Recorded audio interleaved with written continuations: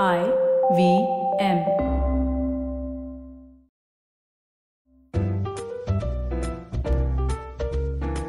The Croc's Tales. Words आपके, कहानी आपके लिए. By Anand Sivkumaran. The Case of the Gayab Padosi. Part 2. Story so far. Rushali realizes her Padosi Dev has gone gayab when she sees कि उसके दरवाजे के बाहर newspapers का ढेर पड़ा है. कोई और होता तो they wouldn't have given it a second thought. But in her school days, Rushali's dream was to be a Sherlock Holmes Nancy Drew until she failed to stop the suicide of her roommate Bonita.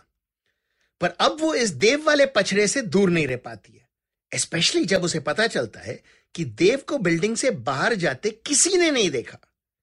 देव को ढूंढते Rushali breaks into his flat and discovers that Dev and his bed are both missing. मतलब देव जब गायब हुआ था तो उसके साथ बेड भी वैनिश हो गया था. And then the bed reappears. अब आगे. Starting line, Adrift. Suggested by Purnima Sivaramakrishnan. Adrift. समुंदर के बीच में एक छोटे से लाइफ बोट के अंदर. Huge waves were tossing the boat from side to side. Rushali was trying desperately to not be thrown into the sea. एक मिनट. ये ओशन, लाइफ बोट, ये सब कहां से आए?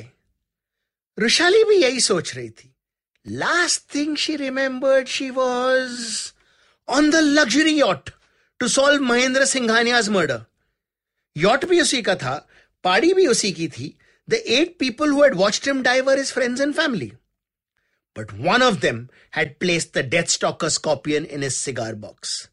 पर कौन? यही पता लगाने के लिए रुशाली को बुलाया गया था. And it had been Rushali's idea to recreate the events of the night of the murder. हाँ, इसमें थोड़ी ड्रामेबाजी तो थी, but most famous detectives were drama queens. Rushali तो उन्हीं के नक्शे कदम पे चल रही थी, which is why she could never resist the grand denouement. सीधे साधे भाषा में बोले तो सारे सस्पेक्ट्स को एक जगह बुला के एक क्लाइमैक्स रचाना, ड्यूरिंग विच रुशाली सबके पोल खोलती और फाइनली जब सब हक्का बक्का रह जाते तभी वो बताती कि एक्चुअली खून किसने किया था. इस बार भी प्लान वही था, ओनली रुशाली के प्लान को किसी और के प्लान के सामने घुटने टेकनी पड़ी थी. The murderers plan. मर्डर को कोई डाउट नहीं था कि Rushali had figured out who they were. On the contrary, she was counting on it and on Rushali staging a big dramatic climax to unmask the killer. इसके लिए रुशाली ने yacht को venue बनाया. That made the whole thing even easier for her. Her यानी Mahendra Singhania's daughter Riddhima. Age sweet 16, पर criminal दिमाग ऐसा कि मोरियार्टी और मगैम्बो भी उसे अपना गुरु मान ले. यहां तक कि while she had killed her father for the money and because she hated him, reason ये भी था कि wanted to pull off the perfect murder. अपने बाप का नहीं रहे, वो खून करते she had left enough clues for Rushali to figure it was her. Perfect murder तो रुशाली का होना था. रुशाली अपने पंच लाइन पे पहुंच चुकी थी.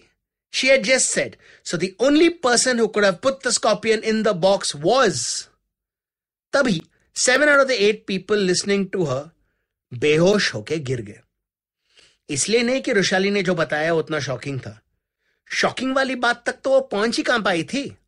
बेहोश बिकॉज सबके ड्रिंक्स में रिद्धिमा ने स्पेशल के डाल दिया था. कॉर्नफ्लेक्स नहीं बाबा, नॉकआउट ड्रग.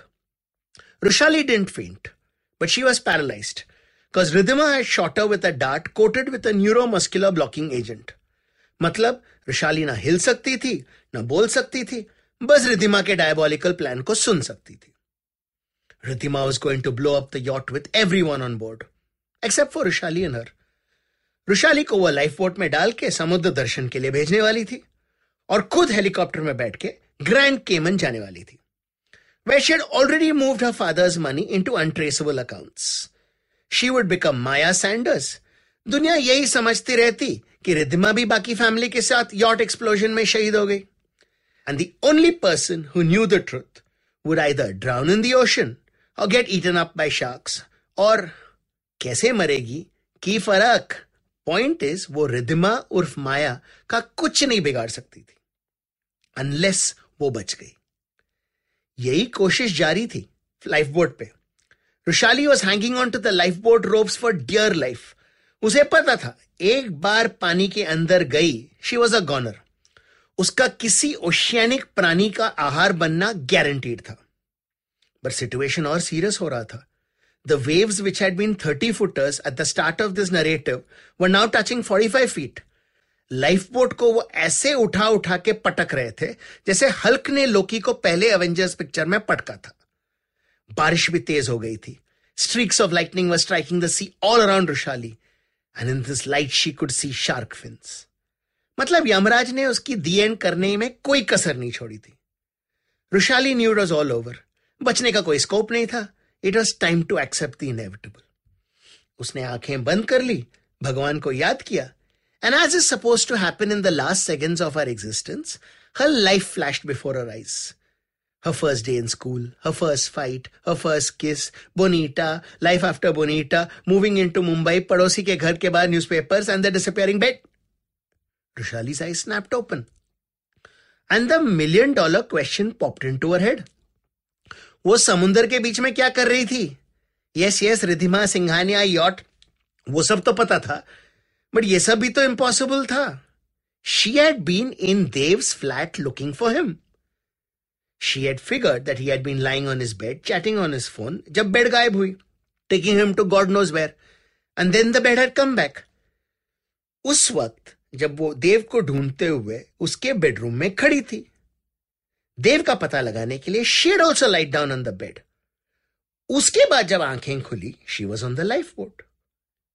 मतलब बीच में जो भी she could remember, जिसे वो मेमोरी समझ रही थी, that was an illusion.